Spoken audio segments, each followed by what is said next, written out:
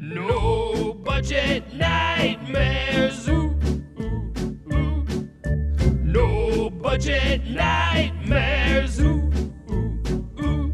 If you got just a little money but a whole lot of heart, Doug and Mo will sit back and watch your art. It's their duty just doing their part. Now let's hear if they recommend it or not on No Budget Nightmares. Ooh. No budget nightmares. No budget nightmares. Ooh. Mo Porn and Doug Tilley. No budget nightmares. No budget nightmares.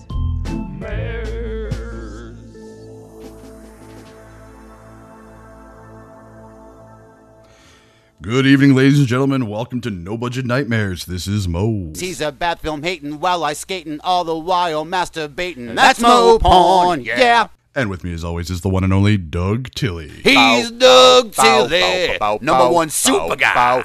Mo, we return here on No Budget Nightmares. Finally. Finally. And, it's kind of interesting. We mentioned at the end of the most recent episode that this particular episode was a long time coming, and then it ended up being even longer of a time coming. Right. But now it's here. So finally. I'm celebratory. I'm feeling very celebratory about this episode of No Budget Nightmares, which is, boy, you know what? I don't know what number it is, but if I had to guess, 323? Something along those lines. It's what number we should be at. Yeah, well, whatever.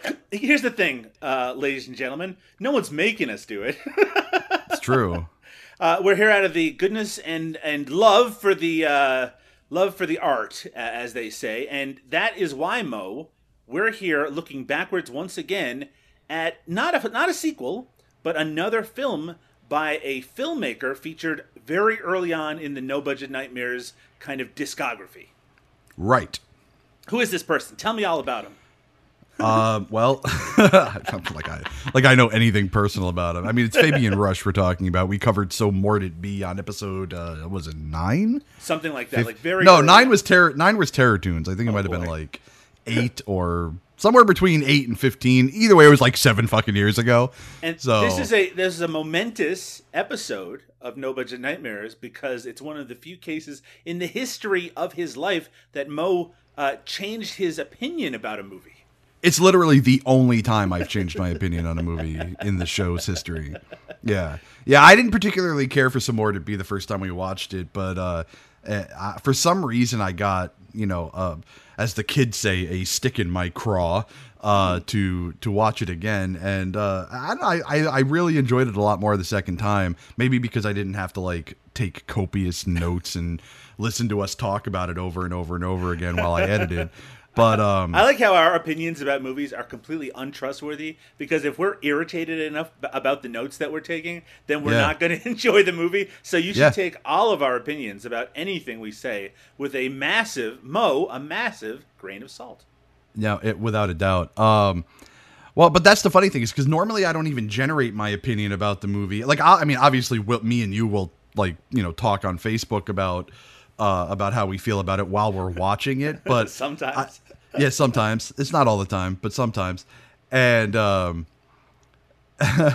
honestly, a lot of the times, I don't even formulate my opinion of the movie until we actually sit down to talk about it. Absolutely. Because a lot of these movies can be a little painful to watch, but they're super fun to talk about. So it sort of changes how I feel about it. Which is, of course, what prompts some of our listeners to pick up movies which we have suggested are not a good idea to do. By the way, right. Mo, the reviews are in for our most recent episode, number 122 is what it was. Our episode about the film Metal Noir. Remember that movie?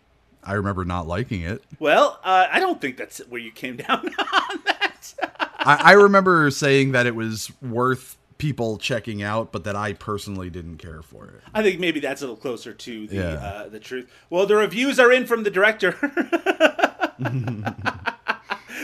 He did not care for our episode. Apparently, we talked too long, Mo, about the movie.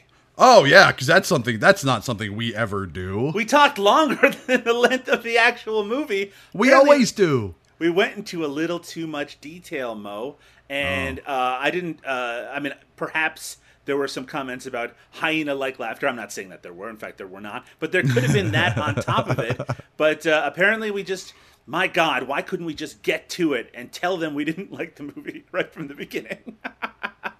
Here's the thing, listeners, and I'm talking to you too, Mo. Oh yeah, please. We're in a awful situation here on No Budget Nightmares because it's terrible. Don't you feel terrible all the time? I know I do. Yeah, but that has nothing to do with the show. It's a bad situation because we are talking about movies that a lot of people haven't seen, and we want people to listen to the show even if they haven't seen the movie. It's ideal that they would, but in some cases they even can't see the movie. Right. So we need to go into detail about the movies to the point where you, the listener, can at least somewhat picture what we're seeing. We're telling you the story of the movie, and that requires a little bit of time. Yeah, and honestly, like we really do go into like a painful amount of we do. We're ridiculous. minutia, yeah. But when I explain to people what we do here on No Budget Nightmares, their response is often, "Hey, that doesn't really make any sense." And you know what? They're right.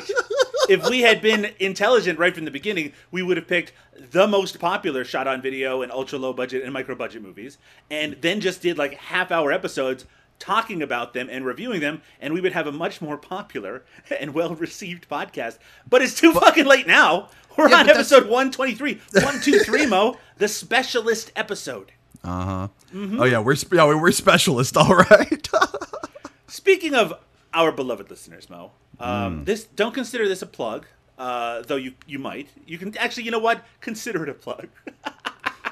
Rue Morgue, the magazine. Mo, you know Rue Morgue? I'm familiar. Very well-known and well-respected horror magazine. Well, Rue Morgue recently launched a video-on-demand service, a horror-based service called the Midnight Movie Society, and it has a shockingly large number of films that we've covered here on No Budget Nightmares. I cannot at this point vouch for the quality of in terms of the presentation. I can vouch for the quality of the movies, and by that I mean do not watch them. But if you've been curious about recent features on No Budget Nightmares, like Where the Dead Go to Die, or Ant Farm Dickhole, or in fact a surprisingly large portion of the Beelzebub filmography is on this streaming service. But there's quite a few of the films that we've covered here on the show are on the service. Hey, it's cheaper than seeking out these movies individually. How many of these movies that are on there, if you happen to know off the top of your head or give me a rough estimate, how many of the movies that are on there are movies we actually enjoyed? Ooh, boy. Well, there's lots of... just to make it very clear, there's lots of great movies on there. It's not all micro-budget material. It's not all super low budget. And they have the recent American guinea pig movies, which I actually haven't gotten into yet, but they're available to watch on there. So there's certainly a lot more well-received stuff. But I have to say that from a... preliminary look. Most of the films that are there that we've covered on the show, at least recently, are... Well, let me just give you an example, Mo. One of the films that really stuck out to me was a little movie called The Amazing Bulk. Really? Oh, yeah. You can watch The Amazing Bulk right now. Just go over to... just do a search for Midnight Movie Society, and you could be doing that right now instead of listening to No Budget Nightmares. I don't recommend you do that. Well, why were you thinking of doing that? No, I don't know about that one. Well, be that as it may, we want to throw our support behind any streaming service that profiles and showcases ultra-low-budget films, even if some of them are total garbage. Because we want... I think they are trying to position themselves as an alternative to something like Shudder, which tends to... and I love Shudder, but it tends to have a little bit of a more polished and higher-budgeted version of horror on it. And this is something a little bit dirtier, a little bit down in the murk. And when it comes down to down in the murk, Mo, that's where I want to be. That's where I belong. I want to be down in the murkin. That's right. I'm going to be face deep in the murkin. That's exactly... Mo, let's get away from this sort of content. We need to talk about the film Pantheon Black from director Fabian Rush, who, as you mentioned, we did cover his movie So Morbid Be so many years ago. And Fabian is... Actually, I've interviewed him in the past. Very nice guy, very talented guy. And we had announced... a very long time ago, though not quite as long as when we did the episode, that eventually we were going to cover Fabian's follow-up film, Pantheon Black, from the year 2010, Mo. Whoa. Mo, what were you doing in 2010? Let's see. In 2010, I was doing pretty much the same thing I was doing in 2009 and 2011, 2012, 2013. And that was living a loathsome, sad, and depressing life. Yeah. You know, in Spanish, that's called living la vida loca. No, it's not. living the sad, pathetic life. No, you're Yeah. right, Mo. Well, that's a shame because I'll tell you what director Fabian Rush was Living doing. la Dolce Vita.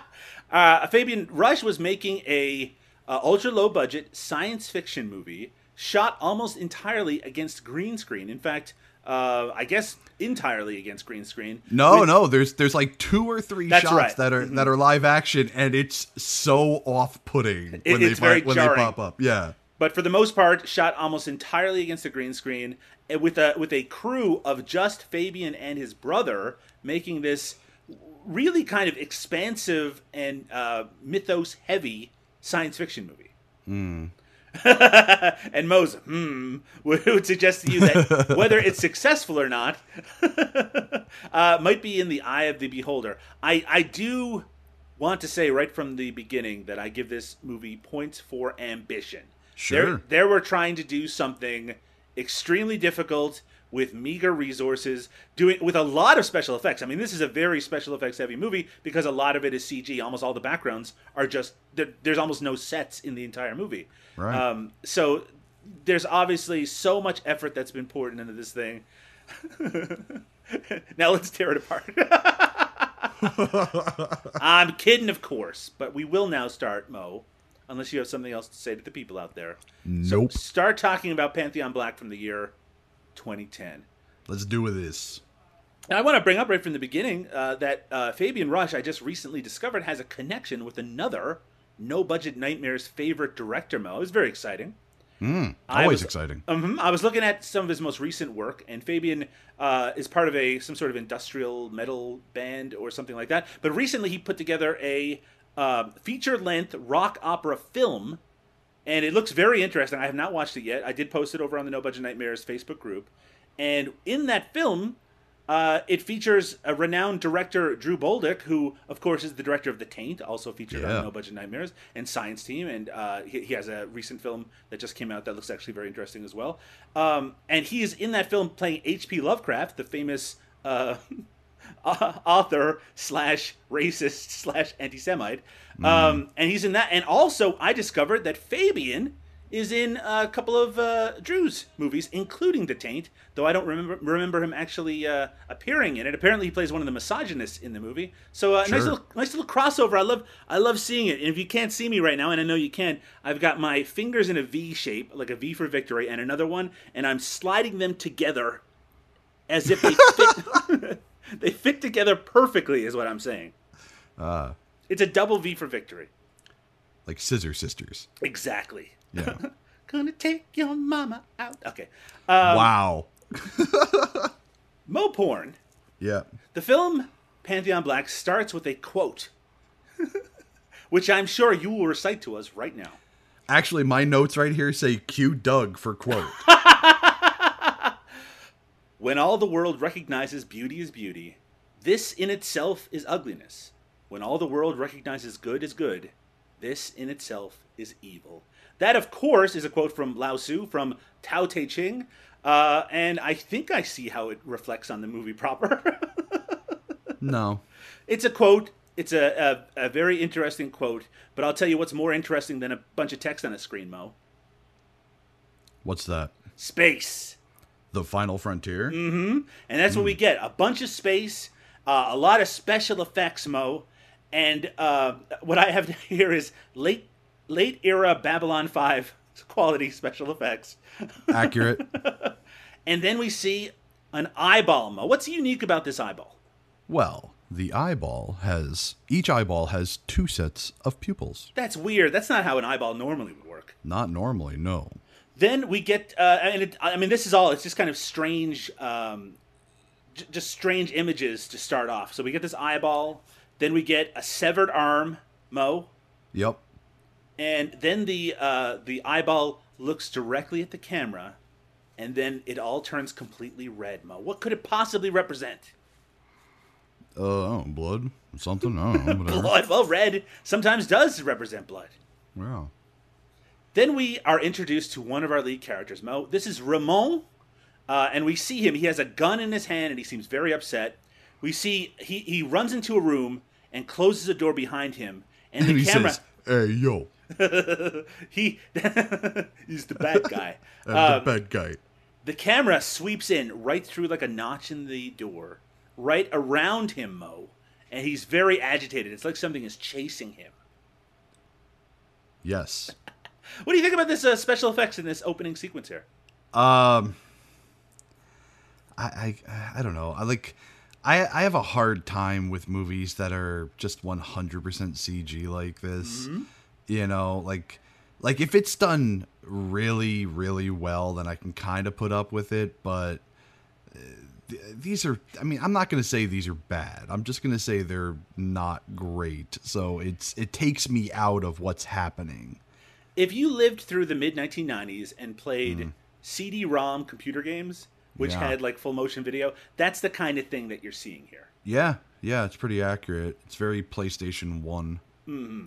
I just want to bring up quickly, there's a movie from 2018 called The Laplace's Demon, which is all shot against a green screen, just like this movie, with all CG exteriors.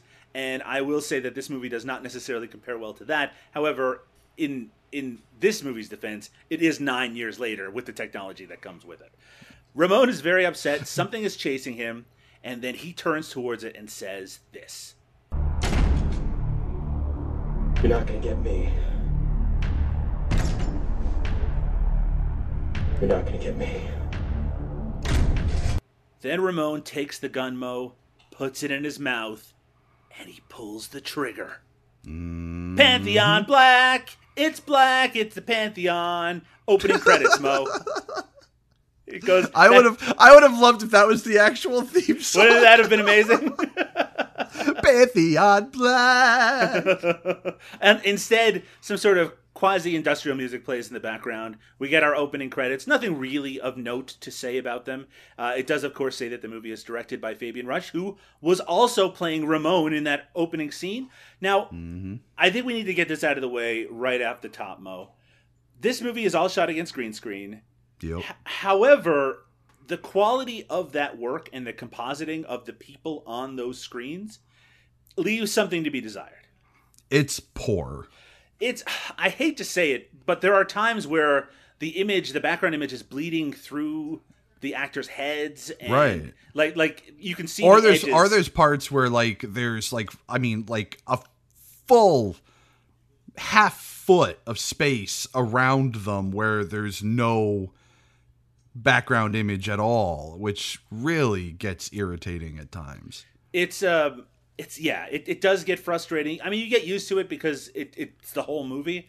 Right. Speaking as someone who was doing some green screen work right around this time, actually a few years before this, I believe, at least in our experience, it all comes down to the lighting of the green screen proper and making sure that it has to be so well lit and so flat that you really, and that the human body stands out perfectly. And the outline can be created and the composite can work. But in this case, boy, it just does not work. It doesn't. But so just get used to that, ladies and gentlemen. Hey, after the opening credits, Mo? You stopped halfway through a sentence. I just wanted you to say, yep. Yup. Space! Space! So we get to see our spaceship in action. Most of this movie will take place on this spinning spaceship in space, Mo. Yup. We are introduced to some of the cast, including the captain of the ship. His name is Leon, Mo, and he's talking to someone on a video screen, and he's talking to a guy named Dr. McPherson. What's this Dr. McPherson all about? So he's this big old fucking nerd who they want to study something in the asteroid belts because they think that there was a what's the term I'm looking for? A civilization that lived on a planet between Mars and Jupiter. Yeah.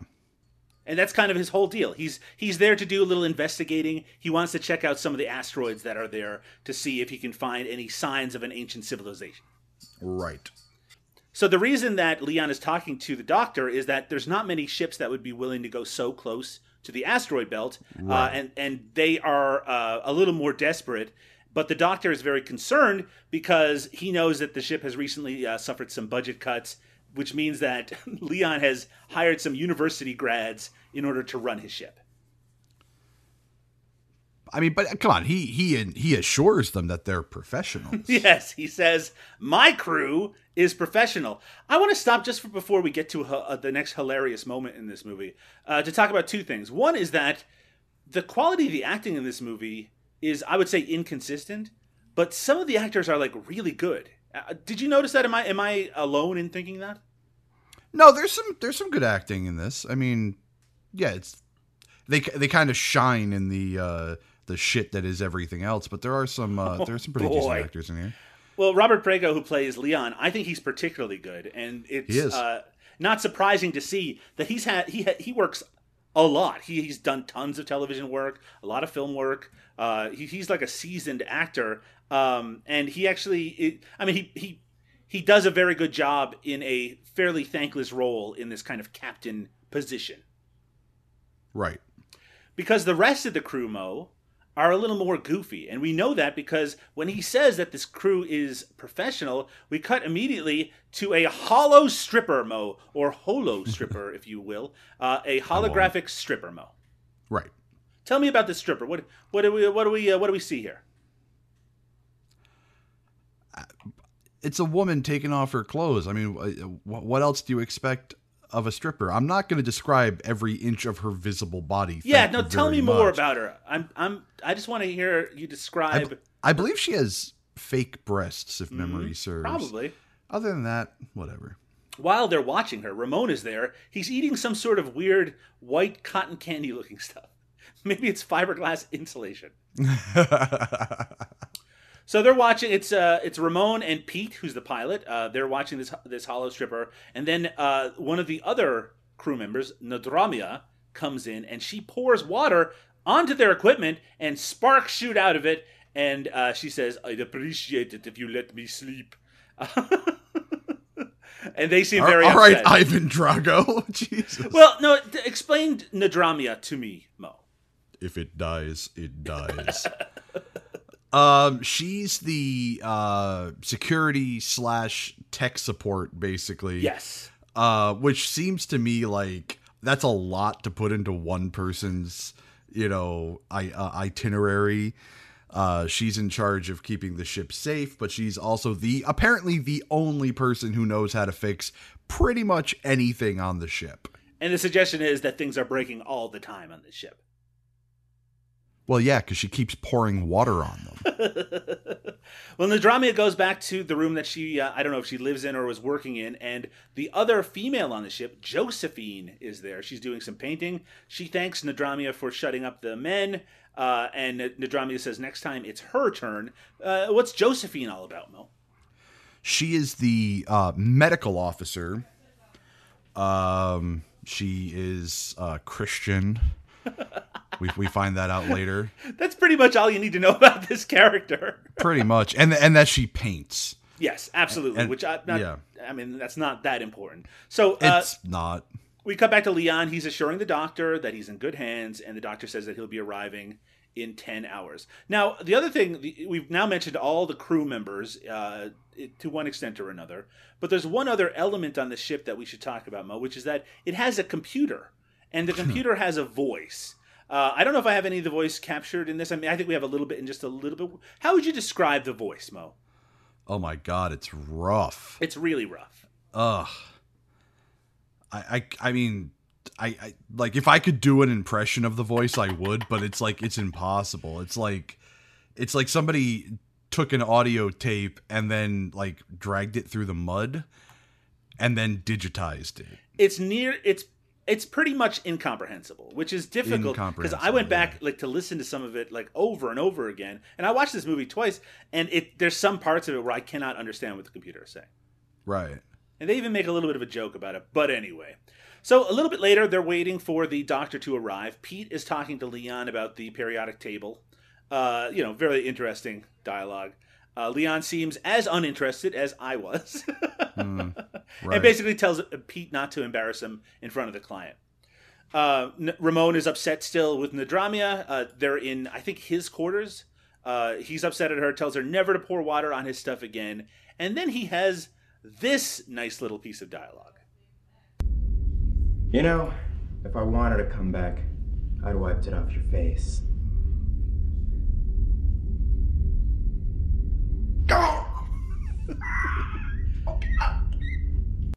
In a piece of dialogue that's most reminiscent of So More to Be, Ramon says that incredibly awful thing. But the suggestion from that, by the way, is Nadramia and Ramon are knocking boots. Wait, is it? Yeah, they're having some sort of sexual relationship. Oh, I did not pick that up from that at all. Well, it becomes a little more explicit later on. When they fucking explain it. But I think the idea is not to dissect Gossamer here on the No Budget Nightmares podcast, but it would be hard to get your comeback from someone's face unless you were having consensual sex with them. Oh, okay. All right, I don't know if we're all in agreement on this, but that's how I'm going to interpret what happens. Sure. So when you could hear him scream in pain because Nadramia is no pushover, she grabs him in a very painful manner, and he basically cries out. I don't know. Some people like that sort of thing. Yes, don't we know, Mo? I wasn't saying me. So he tells her to go ahead. He needs to recover from the pain. A ship then arrives. Now, there's one other thing I want to bring up about the special effects in this movie. There's some weird aspect ratio issues. Did you notice this while watching the movie, Mo? Yeah. So sometimes people's heads seem unnaturally stretched vertically. And sometimes when shots are cut together, they don't match up in terms of the aspect ratio, particularly with the special effects outside, which seem to be shown in a different aspect ratio. Like, this isn't the sort of thing that would necessarily bother everybody, but certainly the fact that people's heads and bodies seem to be squished in an unnatural way is something that you might notice while watching this. Yeah, it feels like that Paula Abdul video where she was trying to make people think she was still thin. You know what I'm talking about? It's Promise of a New Day. I know exactly the video you're What a horrible way to describe it. That is also very accurate. Yeah. So the next sequence, as the doctor arrives, is the first time that we see all of the crew together. And by together, of course, they were shot separately and now have been composited. Right, exactly. But it's kind of interesting.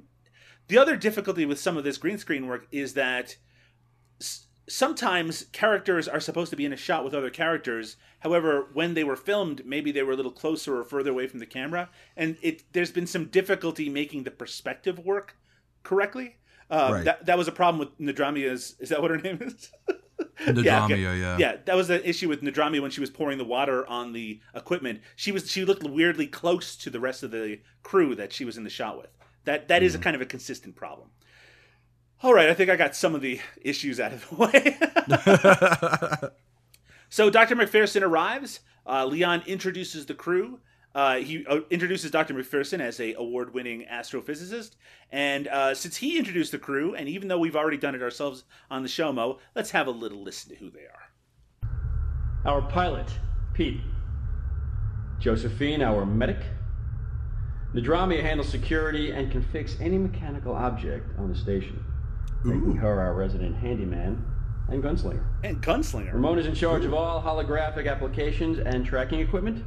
He'll be working very closely with him. Well, great. If everyone will follow me to the conference room, get this briefing underway. So that's a good overview of who these characters are. I should mention, by the way, and you'll hear it in a bit, Nadramia, the reason I did do that Ivan Drago voice for her is that she is Russian and speaks with a Russian accent in this movie, Mo. Mo, how would you describe this actress's Russian accent? Well, it's no Ivan Drago, I'll tell you that much. But, I mean, frankly, what is? Yeah, well, exactly, you know. It's inconsistent, I would say. I must break you. Yeah, exactly. though perhaps closer to that than your average actual Russian person. Right, exactly. So the doctor explains what you've already explained, Mo. Basically, that 5 years ago, fossils were found on asteroids. They're there to check it out. The doctor is there specifically to study some smaller asteroids, and they're going to head to the asteroid belt to check them out. This must have been a point in the film where I said, I'm tired and I'm going to go to bed, because my notes here say, the doc is giving a lecture about fast fossils on asteroids. Everyone is falling asleep. So am I. I'll finish this later. I'm going to ask you at this point, Mo, maybe to wake you up right now for the recording. Please. Yes. What movies does Pantheon Black most resemble to you? Resemble or trying to resemble? Well, let's say, what are some movies that came to mind while watching it? I mean, I know they're definitely trying to have an Alien feel. Certainly. I mean, the Alien, I think, is the number one reference point. You know, even to the idea of a crew that are just like workmanlike and everyday people. Right. As for that, I mean, I don't know. I can't think of anything off the top of my head, but I also have the brain of a fucking goldfish. I watched Event Horizon for the first time in a long time last week. Yeah, okay. There are elements of that in here as well. So if you kind of combine those two things, boy, you would probably think you'd see something really cool. Anyway, Leon talks to Nadramia, tells her about running a backup generator. Anyway, none of this is important at all. But the important thing to note is that Nadramia's got to fix some stuff. Leon's going to send Josephine up to help her. Ramon, because he's the hologram guy, he's showing the doctor how the equipment works that he's going to be working with, how they can magnify parts of the asteroid. But the doctor seems to be most interested in the voice-activated computer system, which leads to this exchange. Is there an automated voice to confirm my commands? You mean like one of those sexy British voices to be like, yes, doctor, no processing. Hold on a second. Computer, please say hello to Dr. McPherson. Hello, Dr. McPherson. Well, there you go. You get a sense of what the voice is there. And that's, remember, that was easy to understand because you knew exactly what the computer was saying. Yeah. It isn't so easy in other parts of the movie. No, that voice is some garbled nonsense. It really is. So the doctor seems disappointed. I should mention, by the way, that though the doctor seems like a kind old fella, the actor who plays him is very not good. He's terrible. So Ramon walks the doctor through more of the system and says that they're all kind of used to the computer voice. The reason that it's all screwy is because a fuse blew, and only Nadramia is the person who can fix it. Nadramia, she's working on the generator. Josephine basically asks her, I don't know what the suggestion is supposed to be here, Mo. So Josephine asks... see, what I got out of this was that, I mean, originally, when the scene starts and she starts talking... Okay, so Josephine asks Nadramia if she wants to sit for a painting. Right. So what I'm getting out of this is Josephine wants to bang Nadramia. Now that is, Mo, just What? because someone wants to paint somebody doesn't mean that they want to have sex with them. I'm going to make that very clear here on the No Budget Nightmares podcast. Look. I've been doing photography for a very long time. And there were several instances where I asked somebody if they wanted to sit for me specifically because but I Mo, wanted to have sex you with were them. a baby photographer. Wow. Oh, boy. That is arguably the most fucked up thing you've ever said on this show. But we're just having fun here on the No Budget Nightmares podcast. No, look, photographers don't have sex with the people that they're taking photographs of all the time. And I never did because, you know, I'm a fat, ugly dude. So anyway. But these in this case, these are young, attractive women. Exactly. And if one, in a piece of dialogue that was left in a film, makes a suggestion like this, there is a... you can read into it what you were suggesting, Mo. There's a certain implication, yeah. The implication, that's right. The implication. Nadramia says that she's not here to make friends. She's here to work. But Josephine suggests that she does find time for play because she knows about her semi-relationship with Ramon, and even makes a very uncomfortable suggestion, which is, hey, if you wanted, I'll just give you some birth control pills. Right? Yeah, right. Also, it's the future, right? And Right? Come on. Anyway, No, we're all pro-choice here. I would hope so. Sorry, listeners, if you're not. You're not welcome on the No Budget Network Facebook group. You'll never be a guest on this show. You and almost everybody else. So Nadrami just stares at her because she's probably both confused and offended, as anyone would be. Josephine tells her to relax, but then something explodes, and Nadrami says, Ramon is nothing, I'm professional. And Josephine's response is, you really don't like me, do you? And why would she? Nadrami asks her to pass over the screwdriver. She says you can get it yourself, and then she just leaves, and then something else explodes. Nadrami, unlucky in love, unlucky in her ability to keep this ship from exploding. But lucky in other regards. Pete tells Leon, remember Pete is the pilot, he tells Leon that they have arrived at the asteroid belt. Ramon is sitting in the lab and doing searches for asteroids using kind of like a Minority Report interface where he's like, right. It's kind of hovering in the air, and he can, anyway, it does not look that great, but I'm going to cut it a lot of slack here. It's trying. So they're looking for specific kinds of metal in some of these asteroids, and the computer is unable to recognize some of the metal on some of these asteroids, and the Doctor is very confused and interested in it. So they engage a robotic claw to grab one of the asteroids and bring it on board. How is this accomplished? Oh, God. Oh. I can't with this fucking claw. If you knock every bit of CG in this, you wouldn't stop knocking stuff. Yeah, that's the problem. Yeah, so basically they have this sort of like rocket-powered claw that goes out, grabs it, and pulls it back onto the ship. It looks fucking ridiculous. It really does. It doesn't look that great. But the main thing to get across is the Doctor wants an asteroid. He has one. It's on the ship. He's basically going to be left to work on the asteroid himself to figure out what's going on with it. So he does that. He enhances a section of the asteroid, and he starts to realize that what he thinks are fossils on them are not fossils at all, Mo. What are they? They are glyphs. They're glyphs. They're some sort of symbols. I don't know why I said it like that, but yeah, they're glyphs. And his response, I mean, he's very impressed by this. He says, "This is amazing." Quality. It is pretty amazing, though. So he asks the computer to cut off a portion so he can start deciphering these glyphs. And when he cuts off a piece of the asteroid, Mo, what do we see? I don't even fucking remember. Eyeballs, Mo. Oh, yeah, eyeballs. That's the We one. see those eyeballs from the beginning. They just kind of, it looks really terrible, actually. They just start blinking and staring at the Doctor. And just like at the beginning, they have the two pupils in their eyeball. Oy. So apparently, whatever is in this asteroid has some sort of psychic abilities, because suddenly the Doctor is no longer on the ship, Mo. He's transferred mentally into a Nobel Prize ceremony, which is a woman is talking about how he found conclusive evidence that there was an inhabitant planet between Mars and Jupiter. And as the woman is saying this little speech, she actually, for a few frames, she turns into a demon. We know that there's something up with her, and also because how did the Doctor get here? So she says this to the Doctor.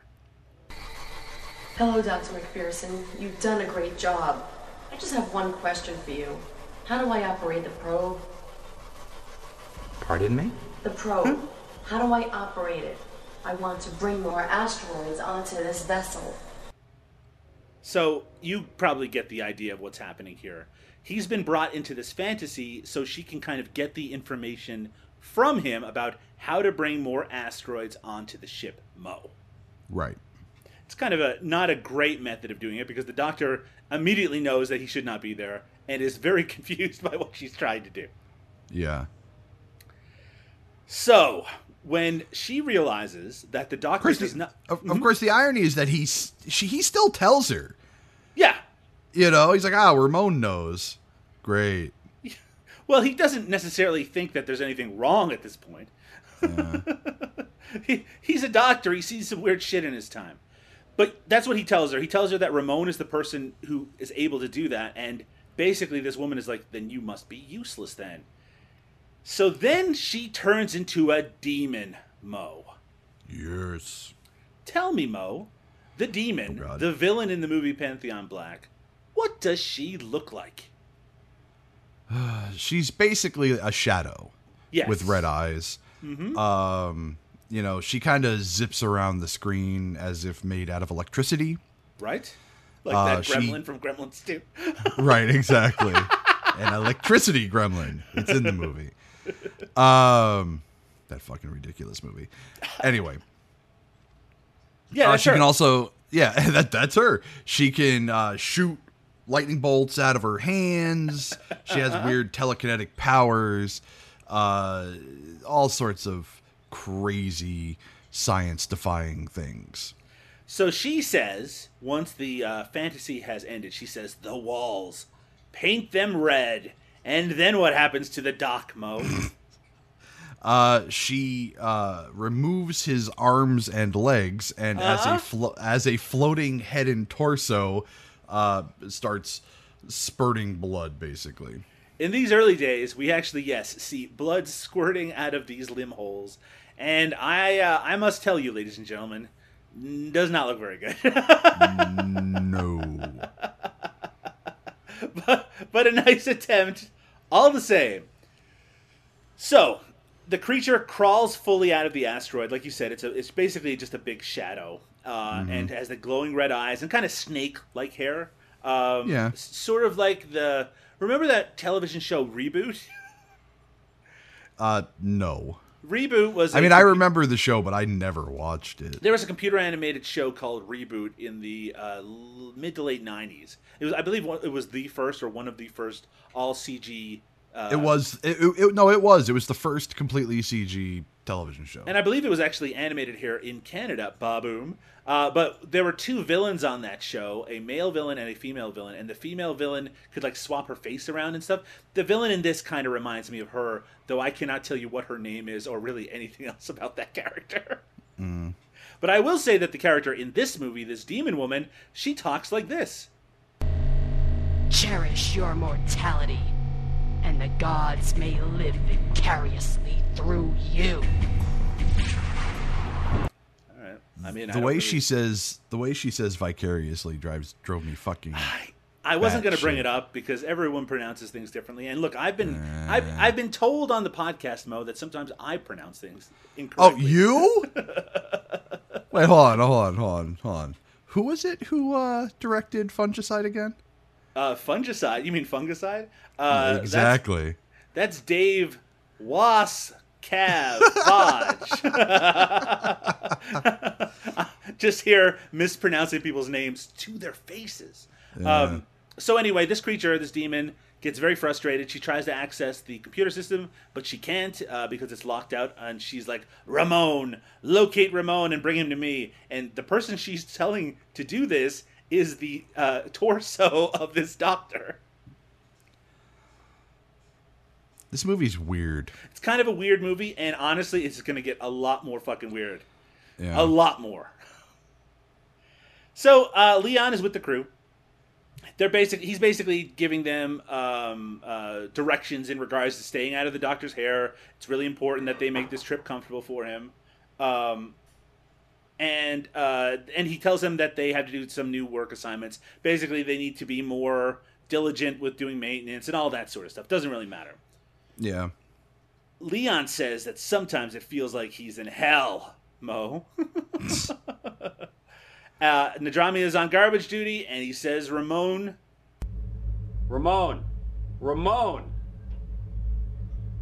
No more strippers. What? Until further notice. So that's another thing about this movie, Mo. It's funny sometimes. It has some moments. Yeah, it has some moments. And the thing is, I really wish they had leaned heavier into the comedy. Sure. In some ways, though, the story that they're trying to tell would not support that. Because when things get serious in this, they get super serious. Like, end of the world serious. Yeah, like gun in your mouth, about to pull the trigger. Serious. Yeah, so it's a really weird tonal shift because that is what this movie is, but there's also hollow strippers and and some of those comments are really goofy. It's almost like it wants to be like a Firefly type crew. I was just gonna fucking make a Firefly reference. Yeah, exactly. That's what it feels like. I did it first, Mo. I was there. I know first. you did. I know you did. But that's because you talk so much more than me. Well, you got anything else to say, Mo? No, just that after that we cut immediately to Pete watching strippers. He's watching a stripper hologram. Someone buzzes his door. He says, "Who's there?" Then he gets up, doesn't see anyone, but he does see like a flash of electricity or something like that. Back with the crew, Leon is still talking to them, and then the lights go off. He asks Nadramia to explain what happened. She says that the main power went off, but the backup generator will kick in, and then she could run a diagnostic. It does turn back on, and we see briefly through one of the windows in this room the doctor's face. It's so fucking bad. And then she says, "See, nothing to worry about." And then all of them can see him, Mo. So just to explain what's happening here, this is like a conference room that they're sitting in. And the doctor is a floating torso that just is kind of glitching around. It's screaming silently in pain. Yeah. It looks really weird, and it sounds like this. Something came out of the asteroid. Something came out of the asteroid? When in doubt, repeat what the floating torso says. I wish they would repeat everything the fucking computer said instead. So they're all very confused about this floating torso. Yeah. They all look at each other. It looks really strange. Again, because they were all shot separately, the way that it cuts together is a little awkward sometimes. So, Ramon says, "How is the doctor floating?" Nadramia says that they need to bag it and get it off the ship. Which is really strange because it just spoke. It told them about the asteroid. Yeah. Josephine says they have to be careful. And then the torso just starts convulsing and screaming. As you do. As you do. But we don't actually know what happens between the end of this part and the next part because it immediately cuts to Ramon, who has a garbage bag that he is bringing with him to the airlock. Basically, they're going to put the body parts out into space. By the way, the bag that he has is much smaller than the torso that we saw in the brief. I mean, it's noticeably smaller, right? Right. So I guess what they did is after the doctor screamed, they chopped him into bits. Is that what we're supposed to think? I have no idea. Yeah, it's a little hard to say. So Ramon is talking to Nadramia. He's heading to the airlock. He puts on a spacesuit, Mo. Pretty decent looking spacesuit. If you say so. If your comparison point is John Carpenter's Dark Star. Well, look, it's a spacesuit at the very least. Recognizably so. Sure. Nadramia is like, "Have you gotten rid of the body yet?" He's having trouble because the fucking bag, the garbage bag, it keeps convulsing. Right. And Josephine says that she pronounced him dead on sight, that it's just a post-mortem spasm, but it's just like constantly twitching. And here's the thing, like he puts this spacesuit on, but he doesn't put a helmet on. Mm-hmm. And then you realize, oh, he's not actually going out, and it's like the whole thing is so confusing. Like it's very confusing, unnecessarily so. Yeah, like if his plan wasn't to go out the airlock to begin with, then why is he putting a suit on? And then it turns out he was supposed to go out into the airlock so that he could guide the bag so it didn't hit some satellite or whatever. Right. And then and then once he decompresses the airlock, he throws up or falls to the ground seizing or something like that. Like he has a physical reaction to what happens to the body. So it's really strange because, like you said, there's all this talk about like you were supposed to be in the airlock to guide it to make sure it didn't take out our communication system. Right. But then he puts it in the airlock and blows it out, and it doesn't hurt the communication system. So that's all about nothing. The decompression that's supposed to happen to the body, so when it happens, we actually see it, and like the head of the doctor looks creepy and weird, but it is a decapitated head. It's going to look pretty creepy and weird anyway. Right, exactly. So like you said, he vomits, but he does seem relieved after having it done. He tells Nadramia that the body cleared the satellite, and she says to meet her in her room. You know what that means, Mo. Ow! Hubba, hubba. So Nadramia actually does not want to do that. She's meeting with a number of the crew in her room and basically tells them to relax, to remember their emergency training. Josephine is freaking out already, though. She doesn't even really know what's up at this point. None of them really do. We get a shot of them posing as they walk through the halls of the ship. And this is the most CD-ROM computer game from the mid-90s section of this entire movie. Nadramia is again, she's the lead security person. She tells them all to stay close to her. They walk through the corridor behind her, except for Pete. We'll get to him in a minute. And they get to a hatch.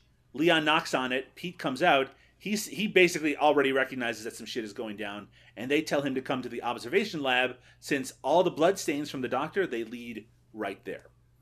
Yeah, and Pete has a great little quip where he's like, well, then why do we want to go there? Yeah. So they go to the observation lab, Mo. And the asteroid is still there. They all have their future guns drawn, Mo. Ramon looks inside the asteroid. He discovers that it's hollow, and he's confused because the doctor said there was something inside. Pete thinks it doesn't make any sense because the thing is like 1 million years old, and they think maybe it was hibernating. Nadramia tells him to shut up. She hears a sound, Mo. And then the big old demon creature appears behind her. Yeah. It's very scary, Mo.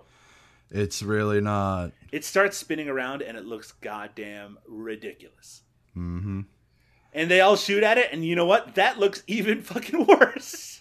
Yeah, so as bad as the CG is in this, the audio, especially like the Foley work, is just the fucking worst. It's like, just the same gun blast sounds again. It's and the again same and again. gun blast sound that just sounds like a fucking, like, it doesn't even sound like an MP3. It sounds like a chip file, you know? Like it's like nothing. Just pew, pew, pew. So the creature disappears for a second. Pete is freaked out, and he says this. That thing was huge. Did anybody get a good look at that thing? What is that? Huh? Huh? Huh? Okay. Do we have any more weapons that I could borrow? I don't want to die. Okay. So that's Pete's big acting scene. It does kind of give a sense of his character, but unfortunately, you won't have to enjoy his character for much longer. So the creature pops up again. Josephine, who's been incredibly nervous this whole time, she points her gun at it, starts shooting. Then a weird, like, red blast of something pops out of the creature's head, and Josephine is psychically forced to point her gun at Pete instead, and she pulls the trigger and kills Pete. Yup. She seems very upset by this, Mo. Well, I mean, understandably so. Why is that then? Well, she just shot a man in the head. I know the last time I shot a man in the head, I was very upset about it. Well, I shot a man in Reno, Mo, just to watch him die. Yeah, well, you know. The crew are horrified by what they see here, but none of them like blame her. They realize that she was manipulated into doing this. Right. But she is fit to be tied. So Leon tells all the crew to get out of there, but the creature, before they leave, says, "You are Ramon." She knows which one of them is Ramon now, Mo. That's a problem because he's on her shit list. Well, she's on his to-do list. Yes, to-do list. I guess shit list isn't the accurate way of putting it. Now, they all run out of the room, and it looks like they're all together, but somehow they get separated immediately because the next sequence has Leon. He's with Nadramia, and he's calling Ramon and Josephine on the intercom. So they're on the hallway outside the... Yeah, what happens is that Ramon, I believe Ramon says real quick that he's going to go and get Josephine. Yes. And that's why they got split up, but then like she doesn't go with him. Yeah. So it's basically now there's only 4 characters left on the ship, and so we have Leon and Nadramia in one room, and they're at the flight deck. They're trying to get into it, but Pete has locked them out. And then we have Ramon and Josephine. Ramon's trying to comfort her because she's still really inconsolable. So they're basically messaging to see if Ramon or Josephine know Pete's passcode to get into his into the flight deck, and that leads to this. Does anyone know his passcode? You? No. No, we don't know it. Poontang. Hey, Leon. Try Poontang. She tearfully, in a very serious manner, has to say Poontang, Mo. Well, I actually feel bad for Fabian Rush in this scene because he has to say it like sympathetically. Yeah, exactly. So that they do put it in, and it does work. And they get into the room, and they basically tell Ramon and Josephine that it's not safe where they are, and to go into one of the storage rooms and hide until they come to get them. So Ramon agrees with that. Josephine's still really upset. Ramon basically is just telling her there's nothing that anyone could have done about it, and it wasn't her fault. And then, Mo, remember how you said before that Josephine is a Christian? Mm-hmm. Dark-sided? So she asks Ramon if he believes in God, and she tells a story about when she was a child, she used to believe in angels that lived in the clouds and could fly and could protect her from anything bad. She wishes she still believed in that, Mo. Relatable content? No, my notes say that she's an idiot. Anyway, this is No Budget Atheists.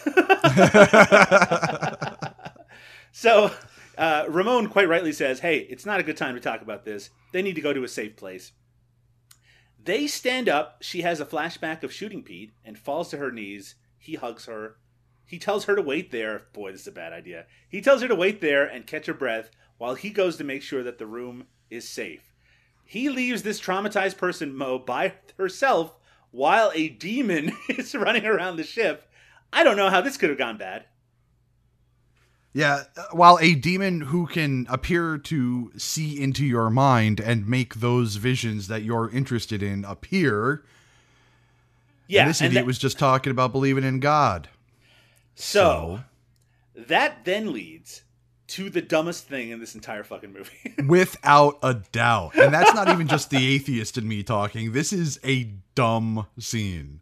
This is really bad. So what happens is Josephine has a vision of being inside a church. Now, this is a still image of a church that she's inside, and the color is all washed out. I don't know what's going on there. She touches the cross around her neck, Mo, and then Jesus Christ appears in front of her in what Soundgarden would call a Jesus Christ pose. As Scott Stapp from Creed would reshoot an entire video because there aren't enough of them. Yeah.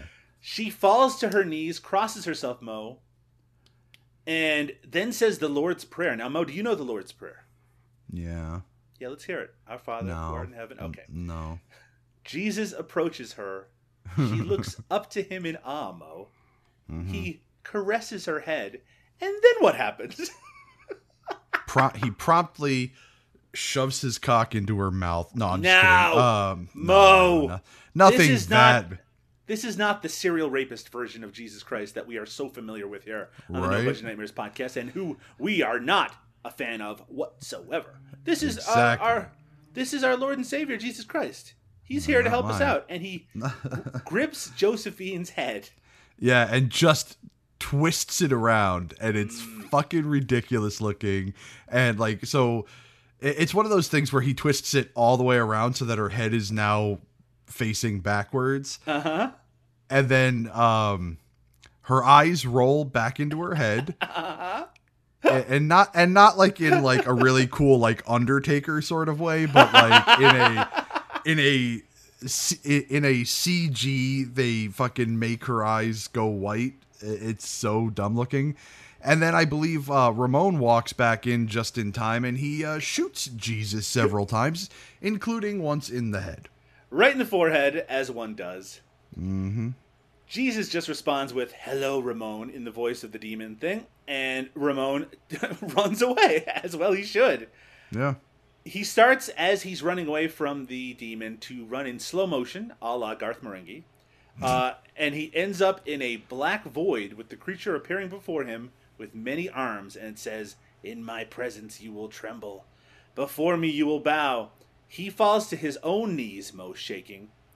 He tries to grab his gun. He eventually does, takes off through a door, and then it goes right back to the beginning of the movie, Mo. Remember when something was chasing Ramon? And he was in the that room, and he puts a gun in his mouth, and he pulls the trigger, and we hear a bang noise at the beginning. So, of course, he managed to successfully kill himself.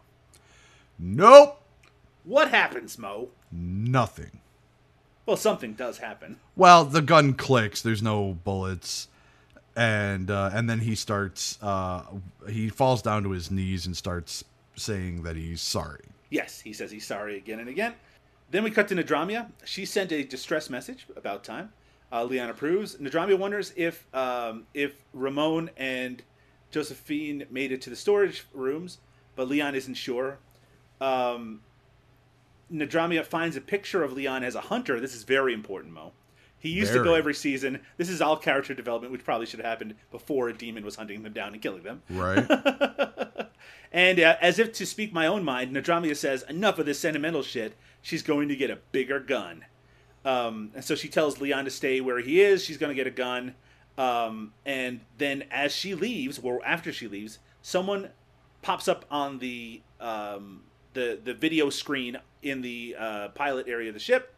And it was a person on Earth who's received the distress call. And that leads to this conversation. What seems to be the problem? Look, we're trapped on a research vessel. You're not going to believe this, man. We picked up an alien life form, and it's killed almost my entire crew, except for me and my weapons specialist. I'm sorry. So, it's interesting. I'm sorry. It's interesting that in most science fiction movies, they would not believe them. And would like look at this with like total skepticism and refuse to come help. But in this case, they're like, "Oh shit, an alien! We're gonna come save you guys." Right? Exactly. So I mean, good on them for that. What happens next, Mo? Then we've got a shot of Ramon, who seems to be waking up, and an alien shoots bolts of lightning into him, which makes him imagine a fine suburban home with a lovely woman baking cookies for him and his friends. He's having a flashback to his own childhood, Mo. Sure, as one does. Basically, this fantasy is supposed to coax him out of hiding, which he does then come out of hiding because he's an idiot, and then he gets blasted by electricity again.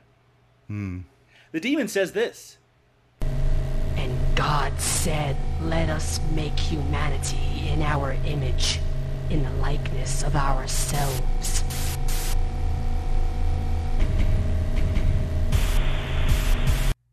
So listeners, you may be curious about why there's so much religious talk in this movie. Well, the reason is that's what this movie is all about. Not that it's some sort of faith-based movie, but it's really about God and the reality of what God is in the context of the universe. And we're going to get Oh, stop, Doug. We all know that Bible Man jumps out 2 seconds later and kills the demon. That would be amazing, but unfortunately, that isn't what happens here. Willie Ames would have been a great get.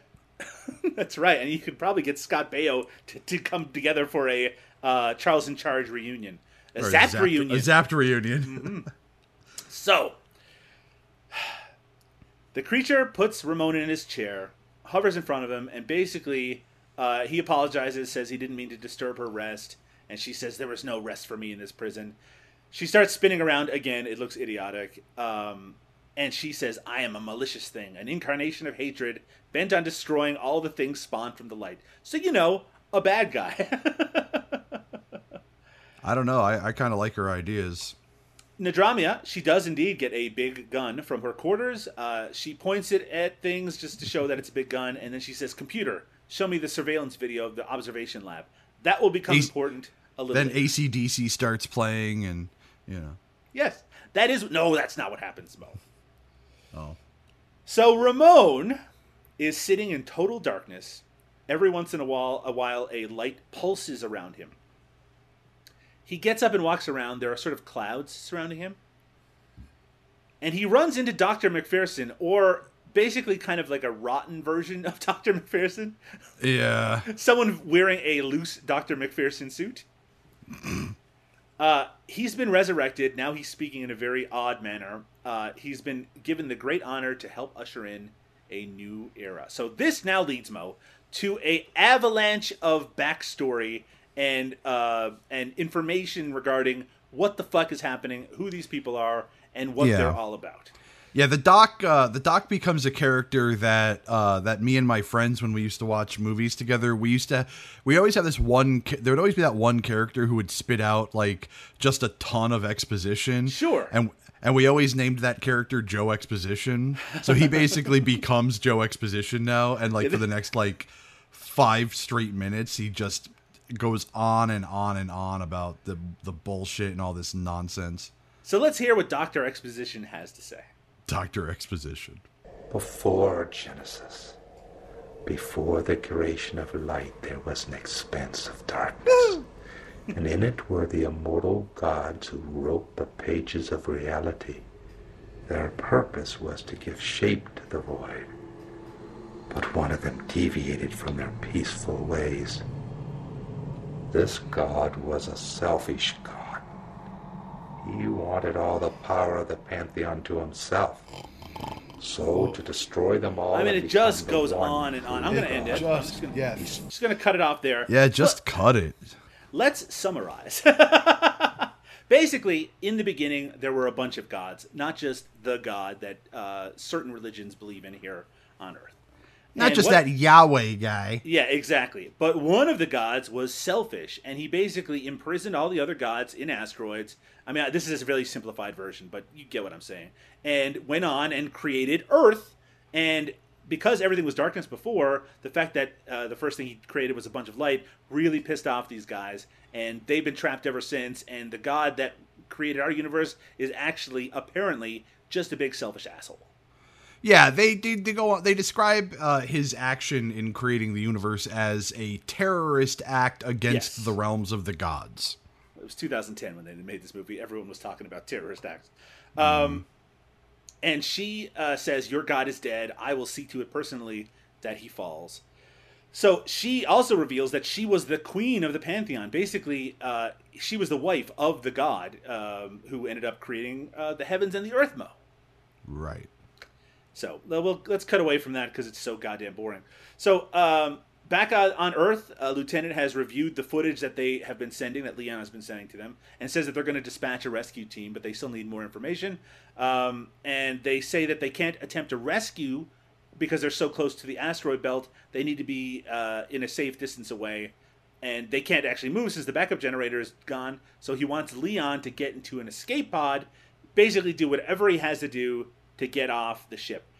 I don't know if you noticed something funny about the person that he's talking to on this video screen, Mo, the person from Earth. Do I notice something funny? Something funny about this character. Well, I didn't find anything funny about him, so I don't know. He's not a very amusing character. However, one thing is amusing.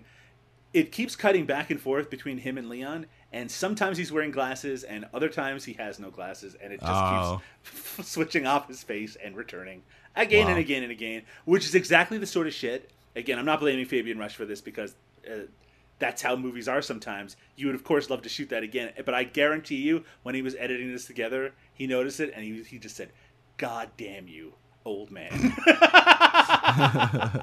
Put on glasses or take them off. Don't switch them around. So anyway, yeah. Well, this is what the job of the script supervisor is for. So, yeah, you got to do what you got to do. So basically, these people from Earth said that they're going to give Leon and his crew 3 hours to evacuate. Then they're going to vaporize anything within a 100-kilometer radius.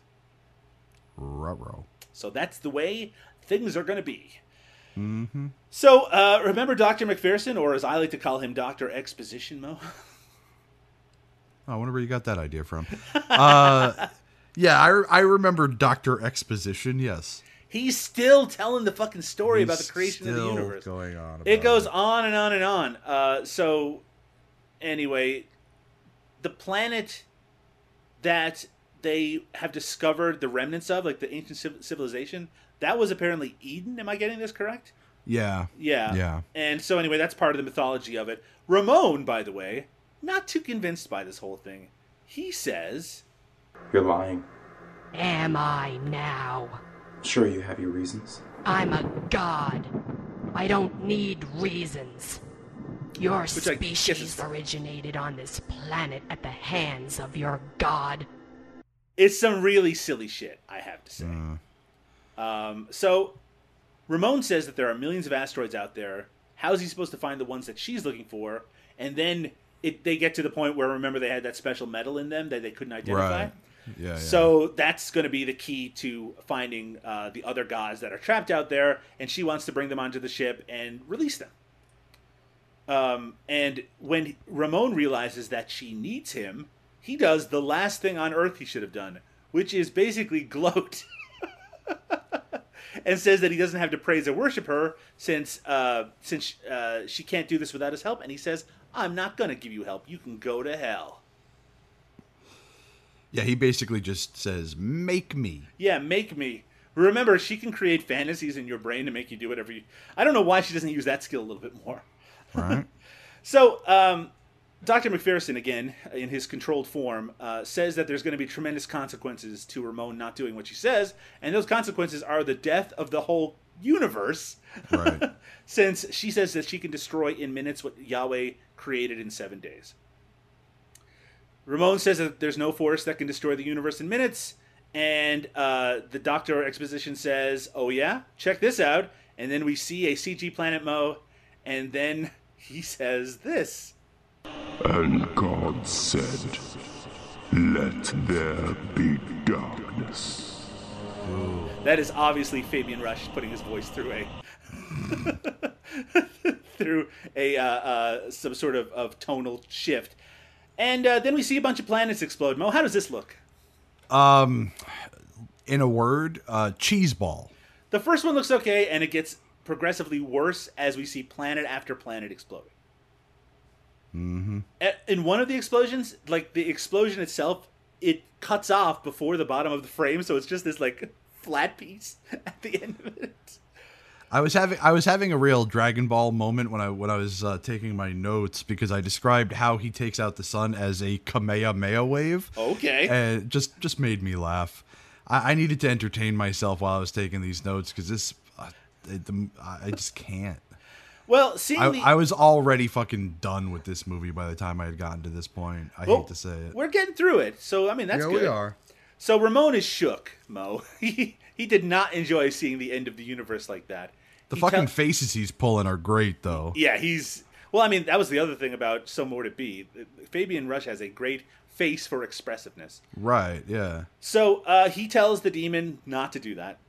He asks if she could be persuaded otherwise, if he finds and frees the other gods, and she agrees. So there's an agreement.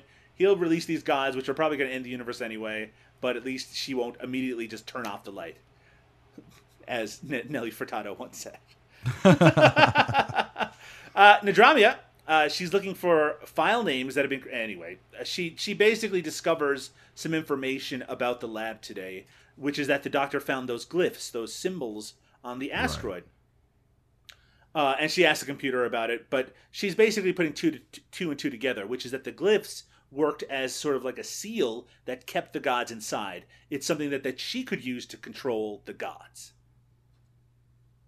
It's what every human wants, to destroy the gods. So she goes to Leon. He tells him all this stuff.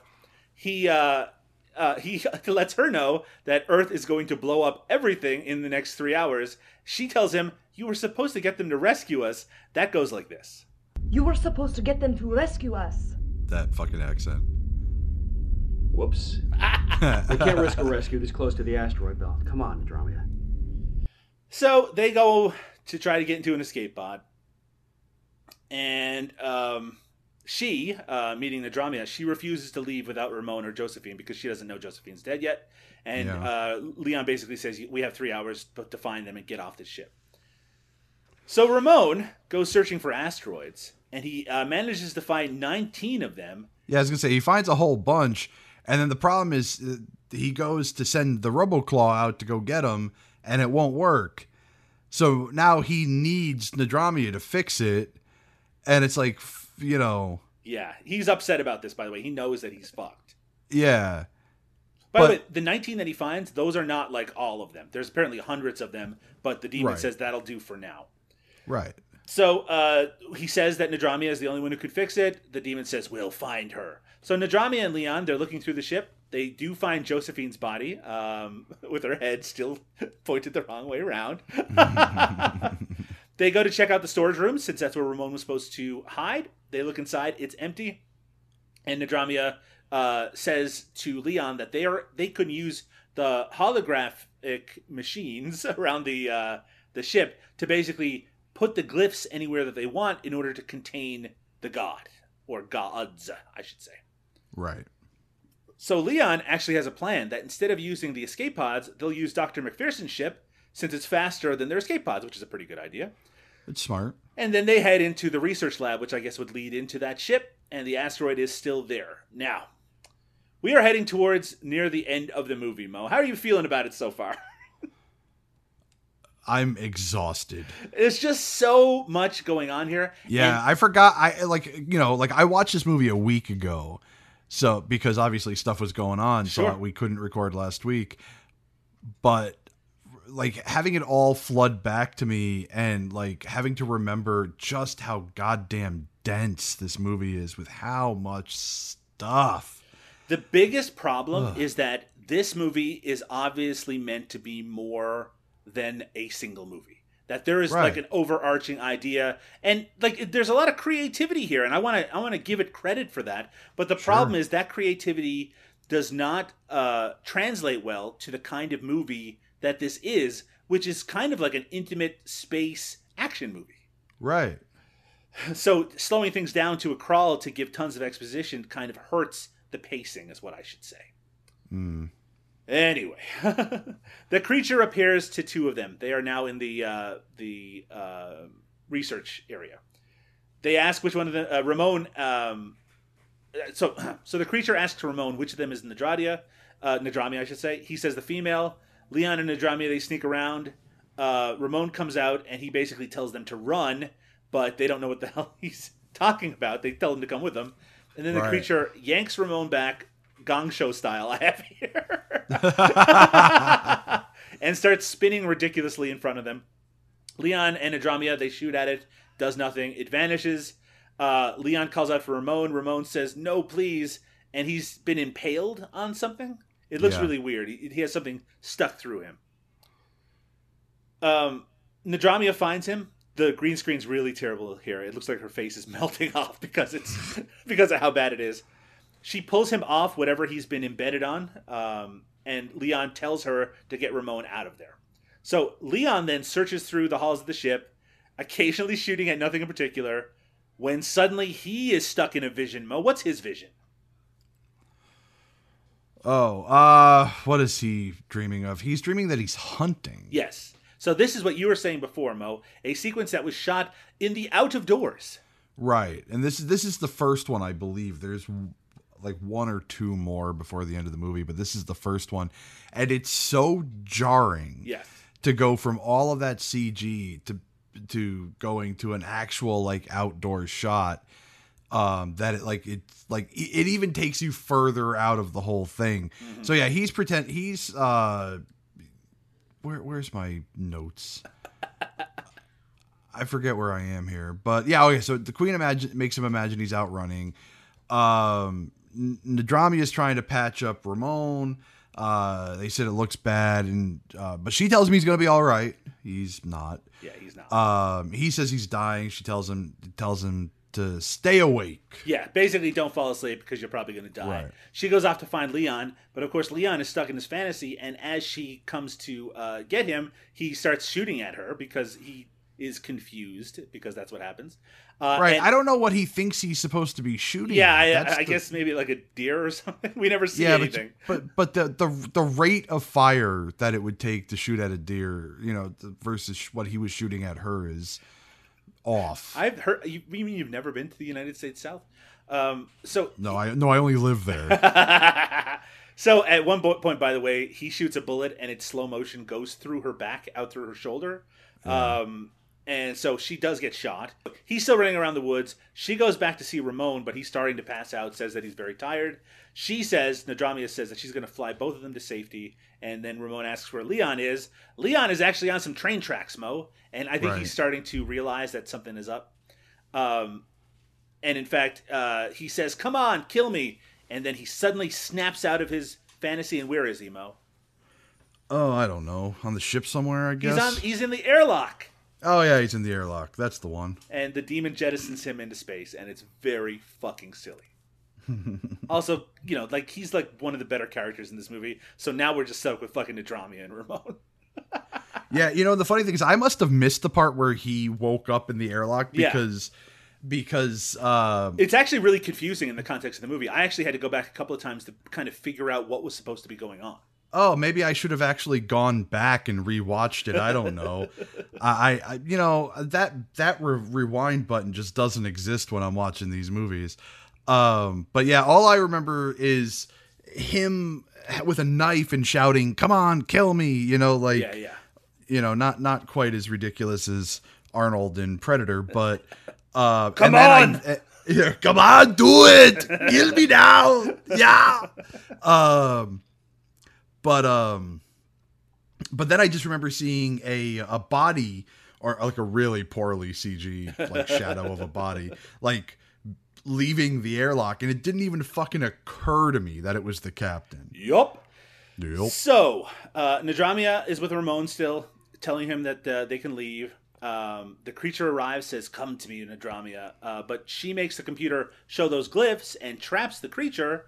And Ramon basically says to her that he can't go with her because he's basically already dead. He's lost too much blood. Booyah.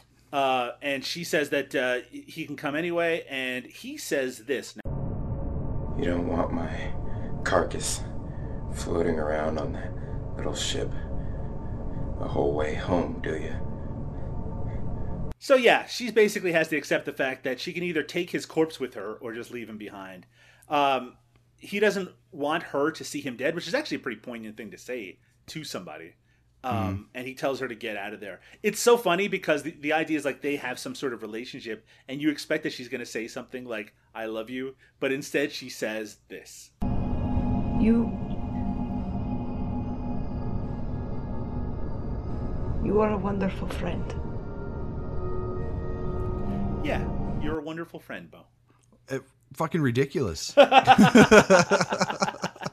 know how these Russians are. They just don't like to express a lot of emotion. That's not what I hear, but yeah.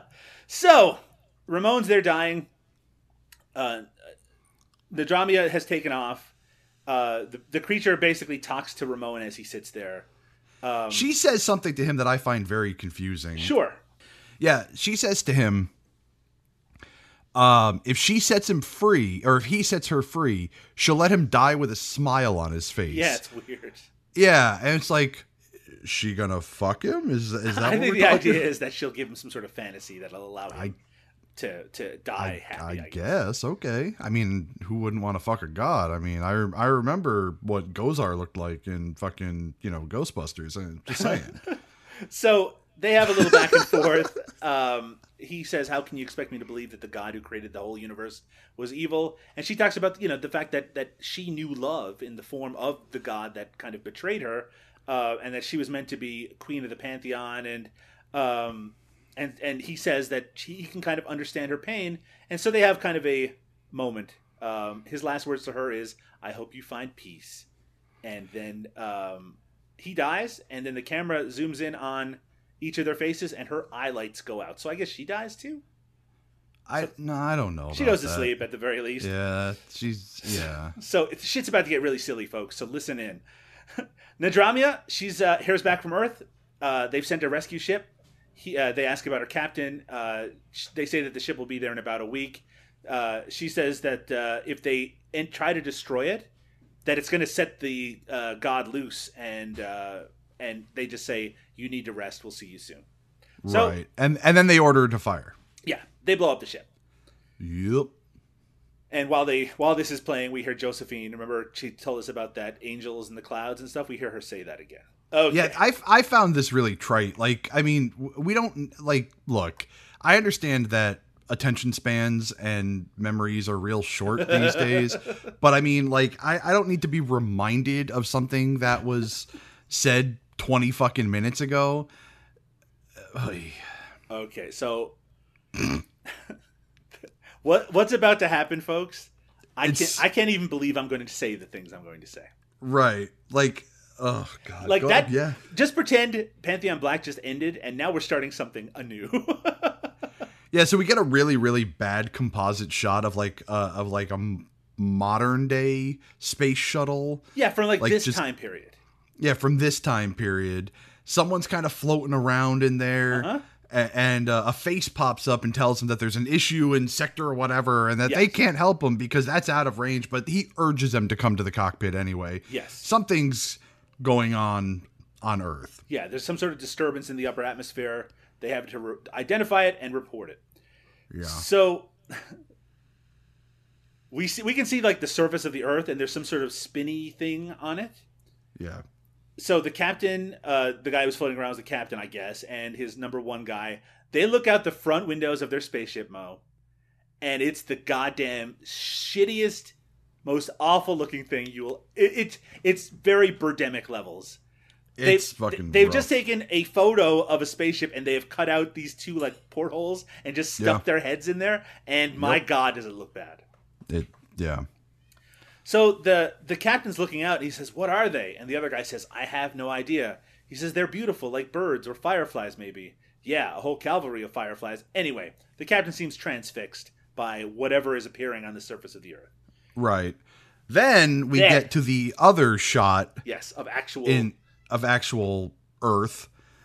And there's a soldier there. And the soldier takes a call. And this is another fucking shitty hologram call.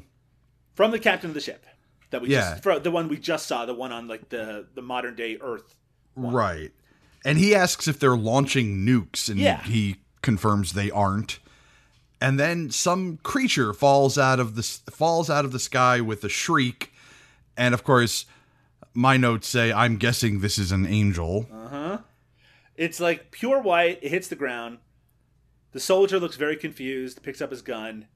Then he kneels next to this very strange-looking creature, and it says this: "And protect you."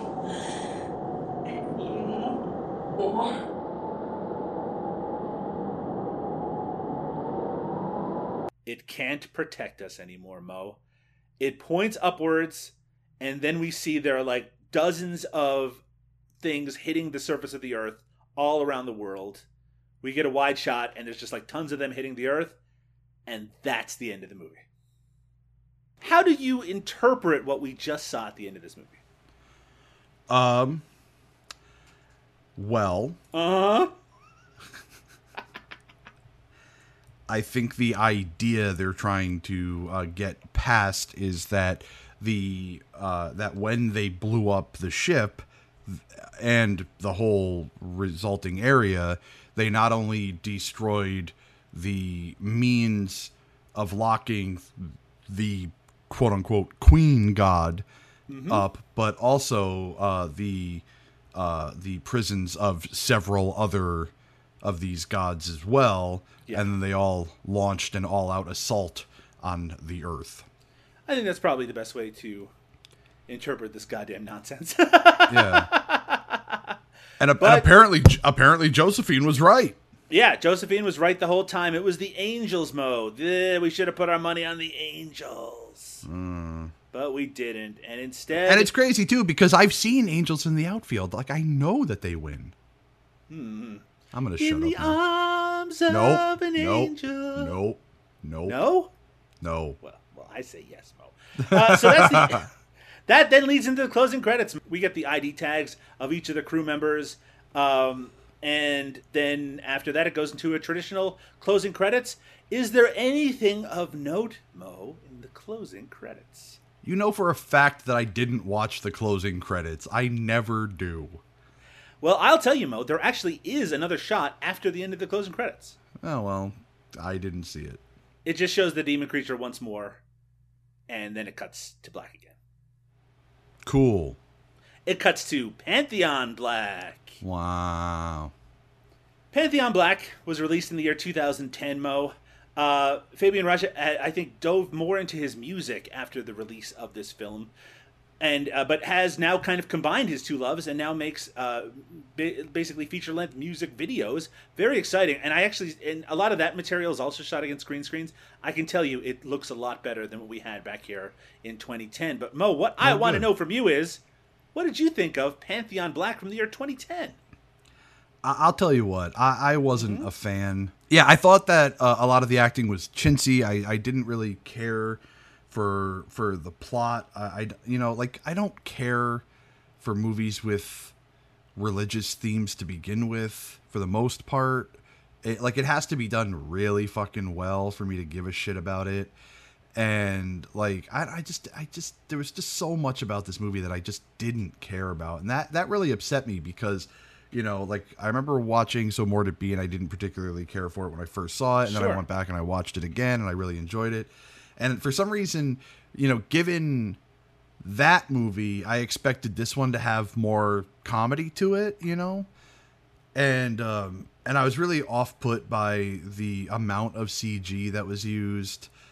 Honestly, you made this movie funny and turned the big fucking evil, queen alien, whatever the fuck she was, into a giant puppet, I would have fucking loved it. I mean, I think you're getting at the core of what my biggest issue with Pantheon Black is, which is that it's just too serious. And there's nothing wrong with making a serious movie, but it starts out with the idea that it's not going to be that serious.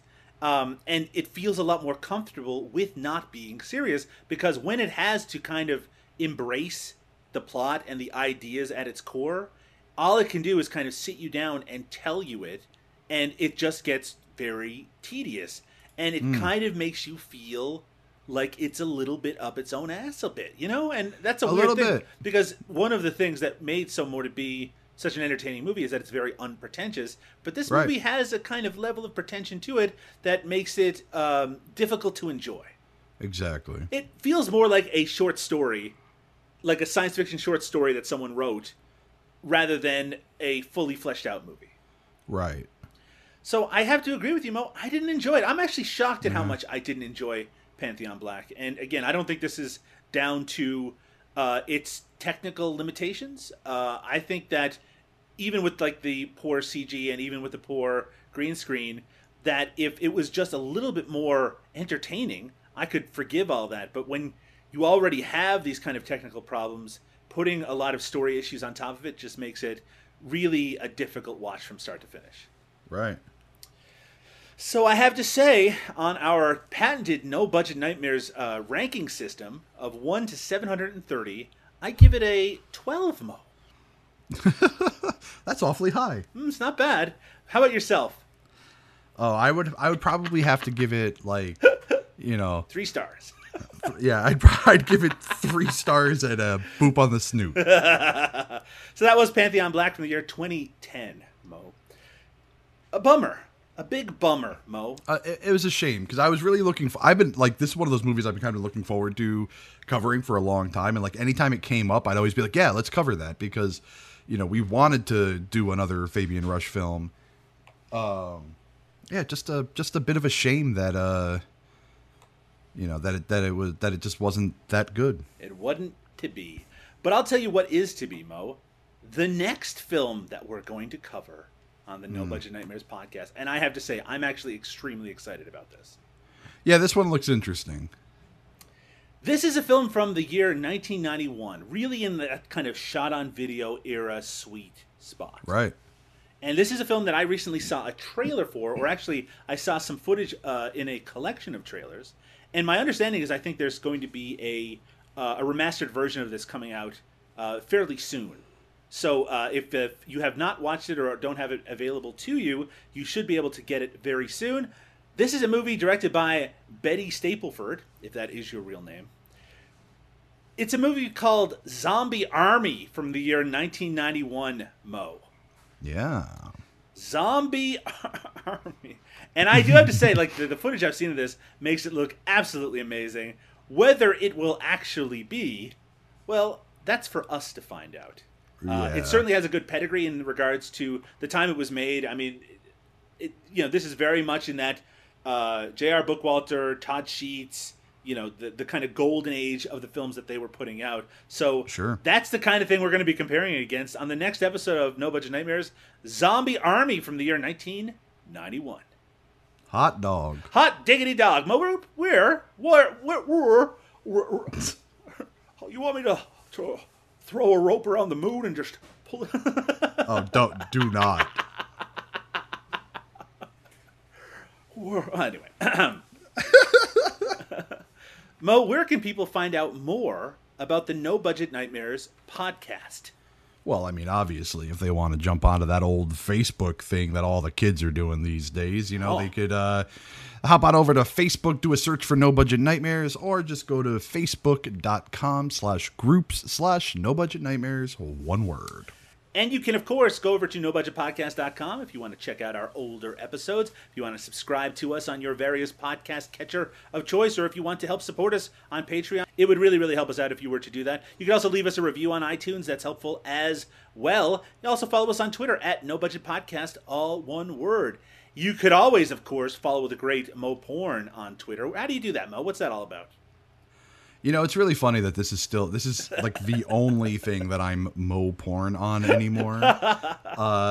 Even on Twitter, I'm not listed as Mo Porn. But you can follow me. I'm at Drunk on VHS. And you can follow me. I'm at Doug_Tilley. That's TILLEY. And of course, you can follow Mo on Facebook if you want to find out a shockingly large amount about his private life. Yeah. But I've literally been waiting for that this entire fucking episode. And come and send us an email through the website about what you think about that. But Mo, do you have anything else going on in the world at the moment? Honestly, there's a ton of stuff happening at the house here, so I haven't really had much of a chance of doing really anything except for occasionally playing some Monster Hunter. So that's basically been it. Well, Mo, I have, in between the time of the last episode of this show and this one, I brought Eric Roberts is the Fucking Man, my other podcast, to an end. You can now look at the archived version of Eric Roberts is the Fucking Man over at ericrobertstheman.com with 100 episodes to listen to. And then announced a new podcast venture called Cinema Smorgasbord, which is actually a umbrella title for 9 different podcasts that are being launched. It'll be a weekly podcast under the name Cinema Smorgasbord, with a podcast devoted to actors such as Steve Buscemi, Jackie Chan, Vic Diaz, Dick Miller, the great Dick Miller, as well as some other interesting podcasts as well, including Eric Roberts is the Man Redux. Yes, it is not disappearing entirely. It will be returning for a series of specials in the near future. Hoping to launch that probably sometime early November, so keep your eyes out for Cinema Smorgasbord. You can follow that right now on Twitter at Cinema Smorg. That's SMORG, Mo. Yeah, I might have some new shit coming out real soon too, but there's no information on it. It hasn't started yet, so I'm not going to make an official announcement. Just sort of keep your ears here and, follow the Facebook group. Yeah, follow the Facebook group, and any new information that comes out, I'll post on there. Mo, have you watched any movies lately? I feel like I have, but god damn if I can fucking remember. I feel like my entire life has been, home life, Monster Hunter, and like YouTube. Right. Yeah. But there's nothing wrong with that. No, there's nothing wrong with that. I mean, the closest thing to anything real I've been watching is we've been checking out the newest season of American Horror Story, which is a show I never cared for before, but I really, really enjoy the aesthetics and the theme of this new season. The latest So- season seems like something that would be a lot more up your alley for sure. Yeah, exactly. And yeah, I am definitely enjoying that, or at least the one episode we watched so far. But, we'll see how the season goes. I've been watching a television show as well, Mo. Oh, yeah? It's a reality television show. It's called Alone. And I had never heard of it before. I don't know if you're aware of it at all. It's on the History Channel. And basically, if you are familiar with survival shows, specifically Survivor Man, where one person goes out to a really unhospitable area with meager resources and has to live for a certain amount of time. Well, this show sends 10 people to an area spread out so they cannot encounter one another, and they have a collection of just kind of 10 things, and they just have to survive for as long as possible, and whoever survives the longest gets $500,000, and they stay out there for months by themselves, just recording themselves, no one else filming them, just them filming themselves. And I have to say, the show is amazing. It is so good. It really is shockingly sedate for a reality show, but the thing that makes it so interesting is they start to lose their minds a little because they're just by themselves for months and months, and they're surviving on almost no food or water. In terms of an exploration of loneliness, I've never seen kind of anything that investigates it as much as this show does. Really highly recommended. I was shocked at how much I'm enjoying it. Yeah, I'll have to check it out. I'm also part of a Best of the 90s Horror list and roundtable over at the podcast Under the Stairs, Mo. So I've been watching a lot of 90s horror that I had not been watching for quite a while. So I did watch Event Horizon, which I mentioned earlier in this episode, as well as some other films like The Faculty, Fire in the Sky, The Craft, and Takeshi Miike's Audition, Mo. Nice. You like Audition, Mo? Yeah, big fan. Rank it. Rank it in terms of what? I don't know. Just in terms of the world. Look, if you consider the best thing on earth is what? Ice cream or sex or something like that. And the worst thing is like Republicans or dog shit. All right, so where does it fit in the pantheon between those two things? I'd say it ranks around a chocolate dipped ice cream cone. Hey, that's pretty good. That's not bad. That's pretty great. So everyone should check out Audition. That's the takeaway I want everyone to have from this episode of No Budget Nightmares, Mo. But I think you're getting sick of recording this. It's getting late for me. It's getting late for you. I think it's time to bring just this episode to a close. We're going to be back very soon once again with 1991's Zombie Army. Good night. Yeah, I actually made a promise that I was going to stick with the recording schedule for at least a while before I postpone anything again. So yeah, we'll see. So at the very least, we'll try to be back at in 2 to 3 weeks. Well, I'm just going to put this out here since you decided to add that. If it's not out in 2 weeks, you know who to yell at. Yeah, Doug. That's right. Good night, everybody. Good night, everybody. This is amazing.